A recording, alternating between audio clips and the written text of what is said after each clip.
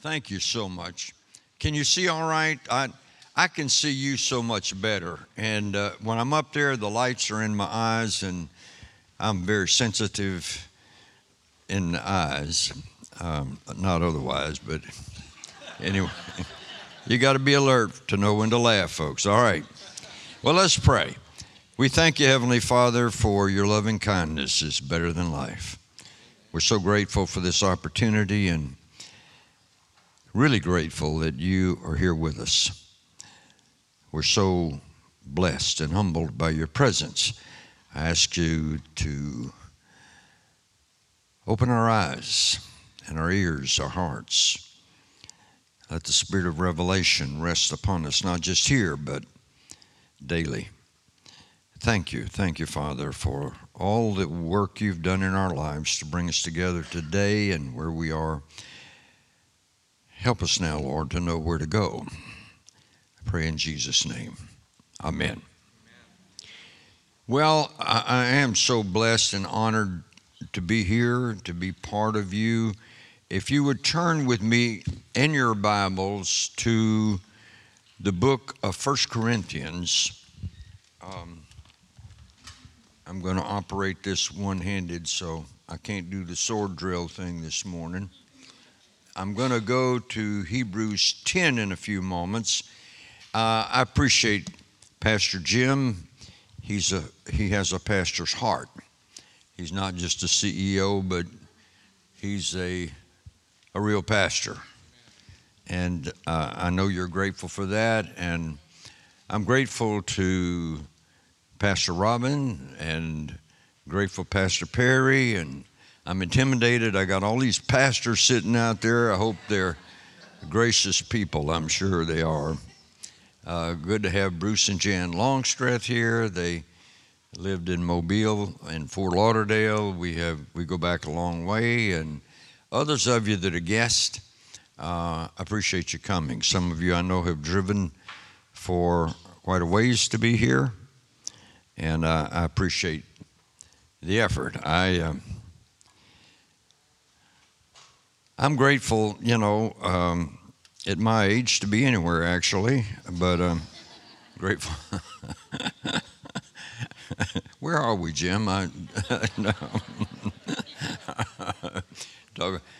Guy said, I've been seeing spots. He said, have you seen a doctor? He said, no, just spots. Anyway, kind of at that stage of life. Agatha Christie said the smartest decision she ever made was to marry an anthropologist because the older she got, the more interested he was in her. And I hope that works this morning. I'm stuck. I hope it's the Lord. But I'm stuck in a particular perspective. I was chatting with someone outside, and they said, we're in transition. Well, that's the word for me. How many of you are in some kind of transition right now? Anybody here? Yeah. How many of you too worn out to raise your hand? Anyway, I think that's what Adam said to Eve when they left the garden. Honey, we're in transition. But I've never seen quite so much happening that's transitional that we don't exactly know where we're going. Abraham went out not knowing. I feel like that. And of course, you think, well, when you get a certain age, you don't transition anymore. I don't think that's true. I think if you follow the Lord, you're always on a journey. And you're always in transition. Even death is a transition. But I do believe that our whole nation and perhaps the whole world is in a transition. Some of you may have heard me say this, but if you can envision the Olympic symbol or the Audi symbol, the overlapping circles, and ages are circles, as it were, and we're in the period of overlap, where yesterday is meeting tomorrow. And we have some really, really big decisions to make, and some big Transition is not just what you go through, transition goes through you. And that's the purpose of it. Well, I want to read from the New King James Version, chapter 10. I'll just read about 7 verses and then read verse 11. Moreover, brethren, I do not want you to be unaware that all our fathers were under the cloud, all passed through the sea, all were baptized into Moses in the cloud and in the sea. All ate the same spiritual food, all drank the same spiritual drink, for they drank of that spiritual rock. That's interesting. I can't pursue it, but Christ is called the rock. God is called the rock that followed them, and the rock was Christ. But with most of them, God was not well pleased, for their bodies were scattered in the wilderness. Now these things, and this is where I got stuck. Now these things became our examples, to the end that we should not lust after evil things as they lusted. And do not become idolaters as were some of them, as it is written, for the people sat down to eat and drink and rose up to play, and so forth. Verse 11, now all these things happened to them as examples. And they were written for our admonition, upon whom the ends of the ages have come. Boy, that is so full. I want to go to Hebrews, the 10th chapter, which carries a lot of the same message. I'll read, I'll just read verse 35 through 37, Hebrews 10. You can just listen if you like. Therefore, do not cast away your confidence. A lot of people are doing that, which has great reward if you keep it. For you have need of endurance, so that after you've done the will of God, you may receive the promise. For yet a little while, and he who is coming will come and will not tarry. Now the just shall live by faith. If anyone draws back, my soul has no pleasure in him. But we are not of those who draw back to perdition, but those who believe to the saving of the soul. These things happened as an example to us. Can you see that with me? These things happened as an example to us. Now, the Apostle Paul says that twice. So if it's an example to us, we need to pay attention to it. Now, he was writing to Christians in that day, but he's writing to us and all believers since that time, that we should observe. And I believe the entire Old Testament is an example to us. I believe Israel is an example. I believe it's a metaphor. It's, of course, literal and true. But I believe God does everything that he does in order to reveal himself and teach us. And but I got fixated on the Exodus. In fact, I just finished reading the book of Exodus. I'm in Leviticus, and it's not all thrilling reading, you know. I mean, this is not your inspirational daily word. This is, there's some serious stuff here. How many of you know God is serious? I said he's serious. Anyway, he's serious. You can't read the Bible and believe it without believing God's serious. I mean, he's not messing around when he says something. And he means it. Anyway, I'll get off that. I'm losing the anointing. But I want to go, but he's loving and kind. Anyway, he's serious.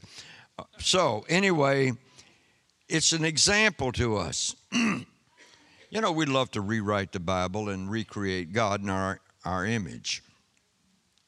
But that's not the way it works. Your example, or what you look at for a model, becomes a dominant factor in your life.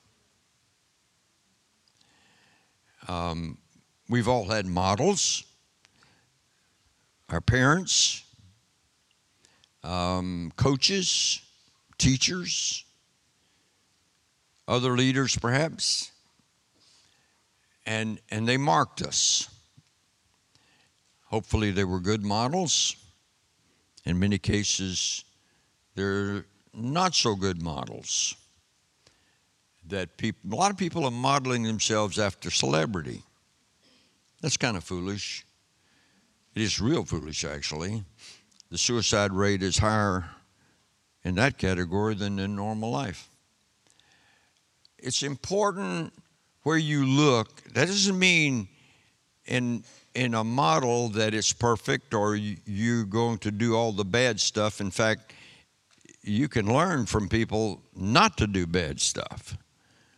But it's important where you look for direction. As someone has already said, life is really short. Now, the Apostle Paul was well versed. He'd studied under Gamaliel, perhaps the best known and best rabbi. And the Apostle Paul obviously knew the Old Testament. He was a Pharisee of the Pharisees. And he says, you need to look at this as an example. Now, what I want to do is just give a kind of an overview of, from someone said 30,000 feet, maybe 60,000 feet, and I hope it's not totally in space. But I want to give a little overview of Exodus as it relates to the Christian life. It's interesting to me. You know, the whole plagues. How many of you understand God has to sometimes deal harshly to get us released from our slavery? And we go through a lot. Well, that happened. The children of Israel, sometimes they were exempt, sometimes they're not. And so it begins when God gives Moses a word that he can be the one to deliver Israel out of slavery. Now, this is fantastic. How many of you know that words are powerful, especially the Word of God? We need to pay more attention to the words that we hear and speak and so forth, because everything was created by the Word, and words create. In fact, when you say something to somebody, it creates something in them. There's an emotional or chemical response. Maybe negative, maybe positive, but words are powerful. All things that are were made by word.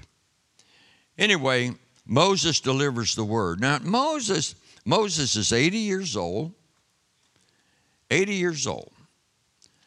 He's an exile. He had to leave Egypt because he had killed somebody. Moses was a serious man too, by the way. 40 years in the wilderness. And he hears a word. You go tell Pharaoh, let my people go. So it all begins with the word of God and an encounter with the Lord. And really, I'd like to ask you, just parenthetically, what has God said to you? What word has he given to you that if you repeat it, if you exercise it, might make a big difference? That's an interesting question. So he goes back, he delivers the word. You know the story. They go through the plagues, and God tells Israel to kill a lamb and eat bitter herbs and unleavened bread and a lamb for a family. I mean, this is so, it's just hard just to skip over. This is so full of meaning. Paint the blood on the doorpost, and the death angel would pass over. Now, that is, how many of you see there's a type of the New Testament right there? The gospel. This is the gospel. And so they do that, and they start on their journey. They got passed over. The death angel passed. Aren't you glad God passes over us in regard to judgment and death? So anyway, they go through. Then they're baptized into Moses. I find that very interesting because he is their leader. He's their God-appointed leader, and they become part of him in the message God has given to him.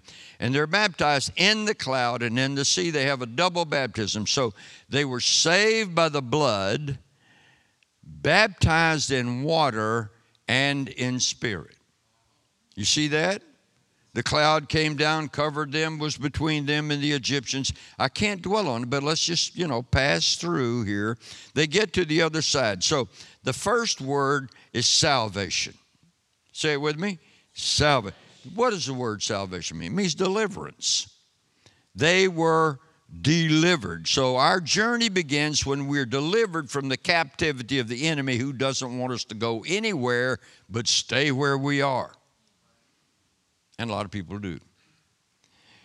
So we get delivered by the sacrifice of Christ, by the confession of the blood, the life of Christ for us, for our life, and we're baptized, and that starts our journey.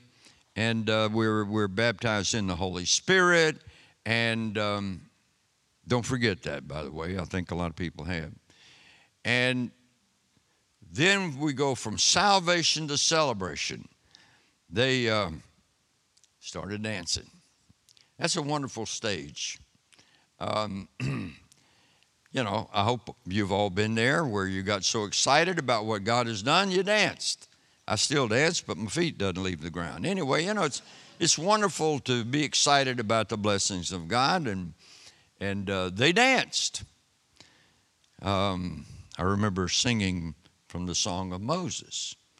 I will sing unto the Lord, for he has triumphed gloriously, the horse and rider thrown into the sea.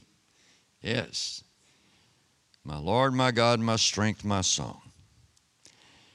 Well, that's a wonderful, I hate to move on from there. That's a great time, isn't it? I mean, if you've ever danced for joy, you know what I'm talking about. I mean, this is great. Just you're thinking about what God did and how he delivered you and saved you and dealt with your enemies and all that. It's great. And then it's just 3 days. They realize something. I mean, I don't know what we should have the benediction. I'm not sure. Maybe they realize they got no water. After the dance. Anyway, they went from celebration and anticipation of a great future to desperation. It's a short trip sometimes. I mean, it's kind of a big letdown when you go from dancing to desperation in just a little while, and the wonderful miracle that you've seen, and then you go from ecstasy to agony in 3 days. That's a pretty quick turnaround. And they start the whole desperation thing. Well,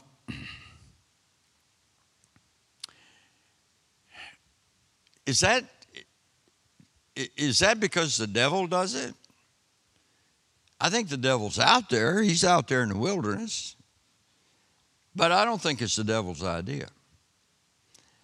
It's God's quality control episode. Maybe there's a better way to say it. But what he does, he tests.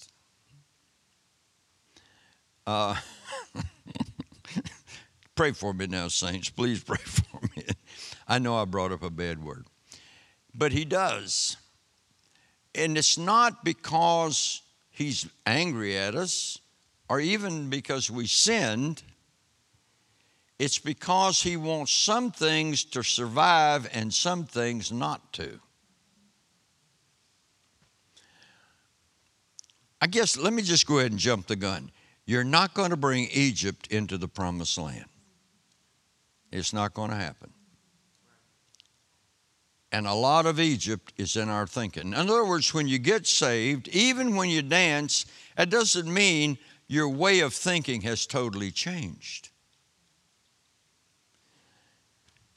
You can't bring yesterday into tomorrow. If you're going to move into the next era, there's some things you got to leave behind. It doesn't mean they were wicked or bad. Some of them were, but it just means it won't equip you for the future. As a matter of fact, it will hold you back.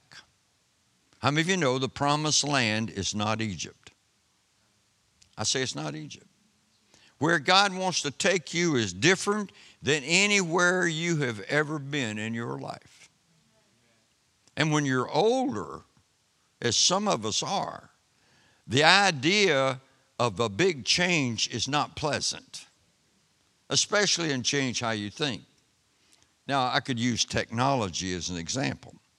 I got a new SUV a few weeks back, and I won't go into details, but it's got a lot of technology, and I hate it. I've almost had wrecks because of that stupid stuff. The problems. Oh, by the way, when you get into the desperation part and you get into the wilderness part and the realization and realities of we don't have water, we don't have meat, we don't have, just remember what James says. Is it chapter 3, verse 4, I think? He says, the tongue, while it's a small member of your body, is a rudder, like the rudder on a great ship. It's small, but it guides. Watch what you say in the wilderness, because it will guide you. Oh boy. I'm not talking down to anybody here. I could spend a little time, I won't, on my genetic pedigree, but some things come natural.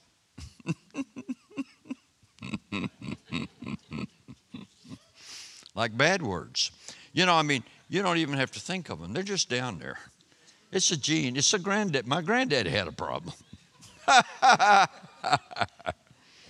One of my granddaddies was a sheriff doing probation. Anyway, and another one was a sugarcane raiser and a syrup maker in the swamps of Louisiana, as a German Cajun. Those are all bad cocktails. Now, you can't help what you got, but you're going to figure out what to do with it when you're in the wilderness. Because the tongue is a rudder. The tongue is a rudder. Let's say it. The tongue is a rudder.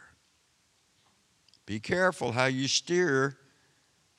And it is. It's not only a rudder for other people, it's a rudder for you and I. And anyway, thank God for mercy. Aren't you glad for mercy? All right, we got salvation, celebration, and anticipation, and desperation. Now I want to spend just a moment on preparation. Here's what's going on, I believe, in our wilderness is we are being adjusted or proven in how we think. Now, bear in mind, this is not about whether you've sinned or not. I don't think it is. Because you just got saved, you just got blessed, you just danced and praised God, and now you're realizing some things, some realities. Jesus was led by the Spirit into the wilderness. Jesus hadn't sinned. He'd just gotten baptized in water, and the Spirit came on him, and he was immediately led by the Spirit, not the devil, into the wilderness. Now, the devil was out there, but something's going on here. If Jesus is our model and Israel is our model, there's something going on here that we need to get and not be afraid of and not misunderstand it. There's a transformation going on here that's very important. I think a lot of Christians have the idea that any difficulties of the devil. I don't think that's true. I'm not suggesting that, I enjoy testing or that we all should. I'm just saying it's part of it. Did you ever buy a product you wish had been tested more before you bought it? So now, by the way, we've got storage units. Anybody here have storage units? You don't have to raise your hand, but you're renting a storage unit. You got a garage? Anybody here got a garage? Anybody got boxes in the garage you haven't opened since the move before last? We got them. And you start going through those boxes, and you can't just throw the whole box away because there might be something valuable in there. Even though you go through it and you say, oh, I forgot all about that. I don't want to throw that away. And then your friend or your wife or husband says, throw it away. You say, I'll be glad to go through your box. It's hard. It's a life review. That's what you're doing in the wilderness. Going through boxes. Toss that. Oh, Lord, I like those leeks and garlics that we had over there. We had some nice campfires. I know we were late, but we had some good time. Throw that away. Oh, throwing your life away? Throwing things that happen to you? Now, you don't have to throw the lesson away, but you can throw the situation away. Thank God. Okay, so, that's not all there is in the wilderness, is getting rid of stuff. You know what really, can I have that little cup of water right there? Thank you. You know what really grabs me?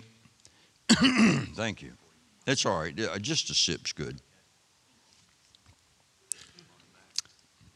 I'm fine. You ever read through Leviticus and Exodus? Should. I hope you do. And the genealogies. You ever read through the genealogies? So-and-so, so-and-so, so-and-so. It's amazing to me that Moses wrote all that. I mean, I'm sure he had some help with, people keeping records. Here's what hit me.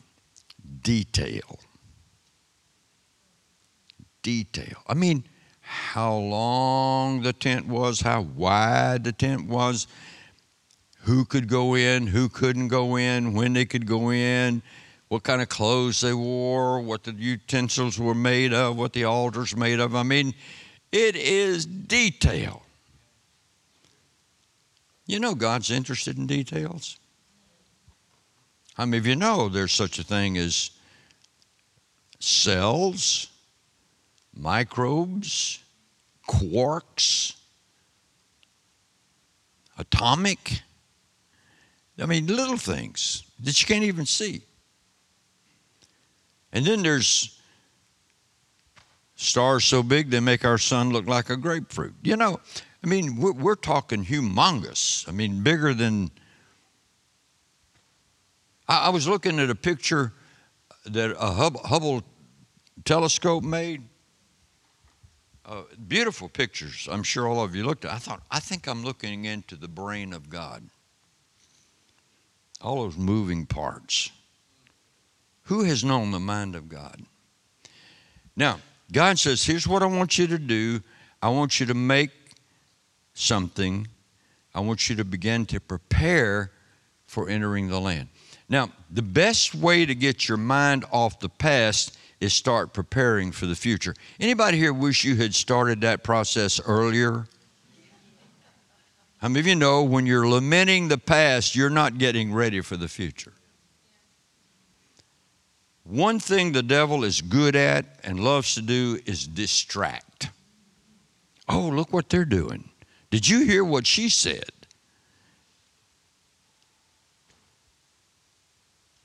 That's not promised land material.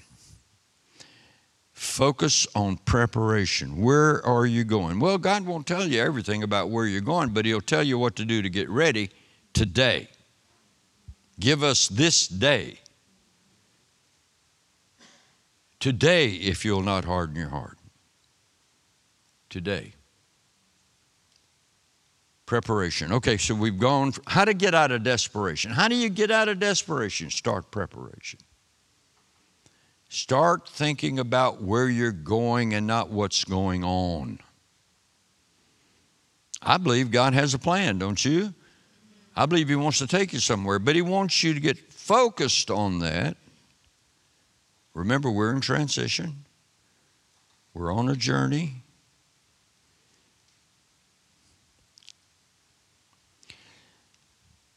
My biggest frustration, if I can say it this way and say it right, I hope, in the ministry is getting the church out of the church.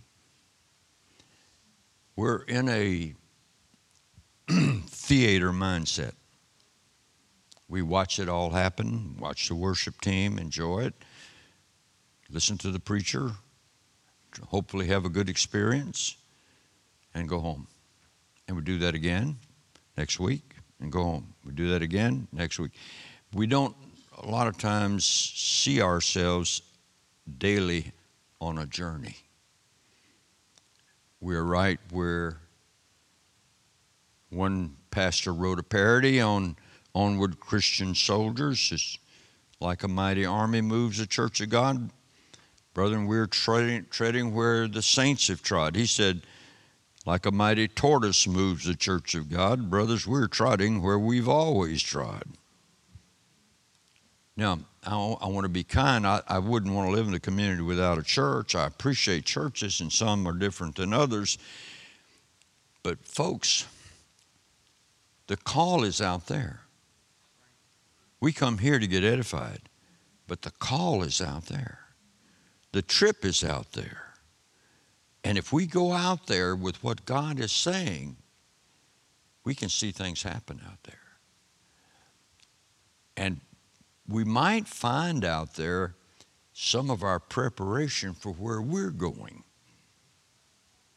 Do you know when you touch a stranger, you're touching an open door many times, and you're finding something that's going to affect you, not just them. My dad used to love to tell jokes, and he said, you know, the vet went to put the pill in the horse's mouth, opened the horse's mouth, put the pill in the horse's mouth, and got ready to blow on the tube, and the horse blew first. You know, sometimes you're out there and you think, I'm going to say this, and I'm going to say that, and I'm going to tell them this, and then sometimes they have something for you too.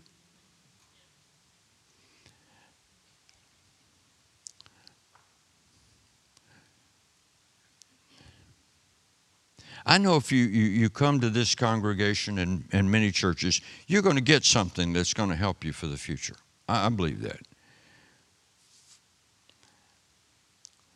But if you're going into an unknown area, you get desperate for guidance and help. And we are. Folks, listen. Where this country's going, it's never been before. Where the church is going, it's never been before. I don't know what the future holds, but I believe with all my heart we're in a transition.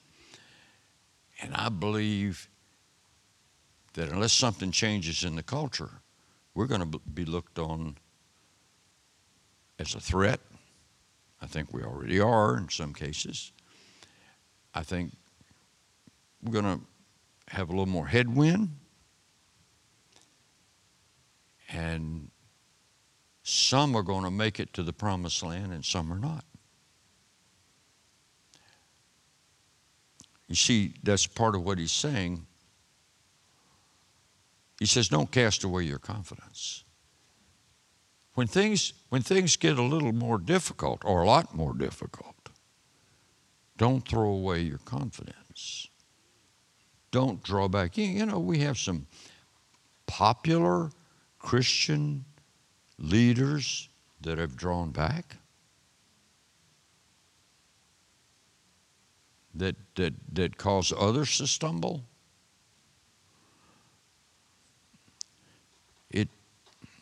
It saddens me, but I'm not shocked or surprised because the time is designed to eliminate if you're not serious.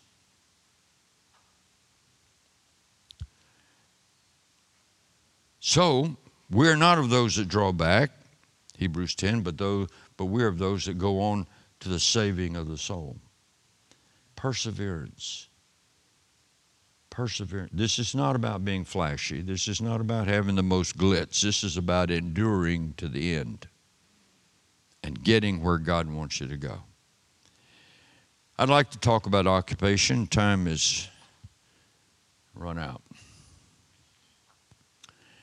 Okay, let's just take the journey. There's salvation and baptism, and then there's the celebration and anticipation.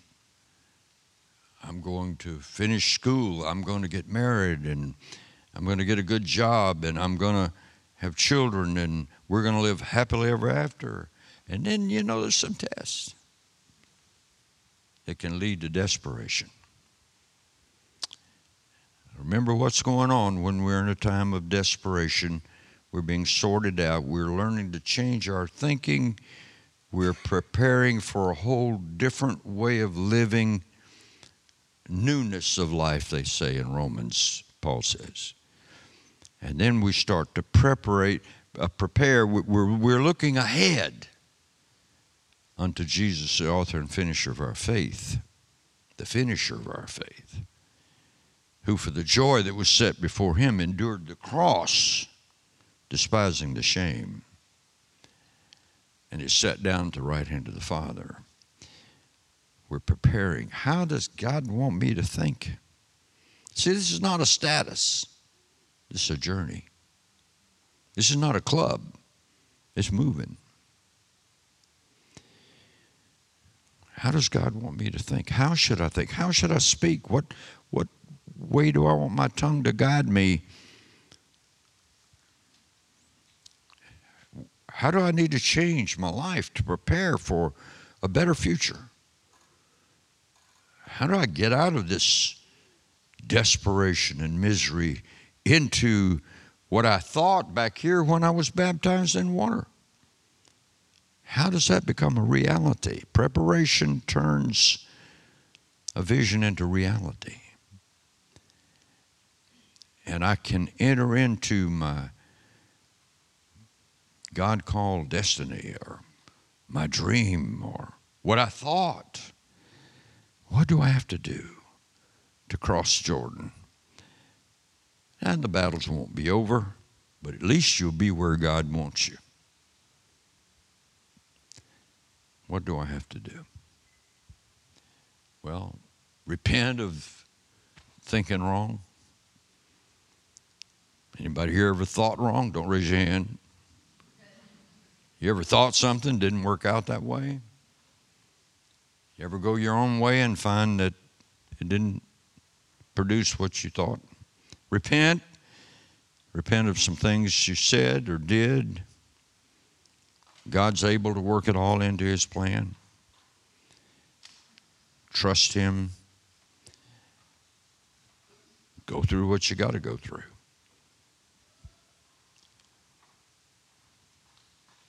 Get ready.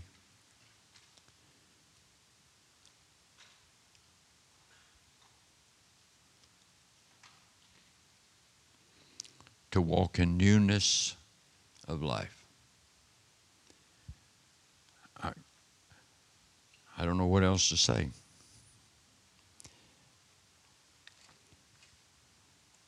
Get ready. It ain't going to be like yesterday. I appreciate yesterday, but tomorrow's not going to be like yesterday. It's not going to be the system that saves us. It's going to be Jesus. It's not going to be, we can't talk about the church should do this and the church should do that. It's going to be about you. What are you doing? It's not what the preacher's doing. Thank God for what the preacher's here doing, but you can't hire somebody to do that. Thank Jesus. It's about what you're doing. Somebody wrote the pastor a letter, and said, why don't you have the courage to tell the truth? Why do you keep messing around when you need to tell the truth? Why don't you tell it like it is? Signed, Anonymous. I love the old spiritual. It's not my brother or my sister, but it's me, oh Lord, that's standing in the need of prayer. Let's pray. Father, I thank you for this opportunity. Thank you for Moses and the children of Israel and all that they went through, in part so we could learn a few things. Help us, while we're forgetting the past, not to forget the lessons. Help us to be ready for tomorrow. We don't know what it holds, but we know who holds it. I pray your blessings on this house and every house represented, all those that are doing their best to serve you and the body of Christ. I pray that you'll help us to be lights in a dark world. And help us to take our place personally this morning, I pray, in your plan. In Jesus' name, amen.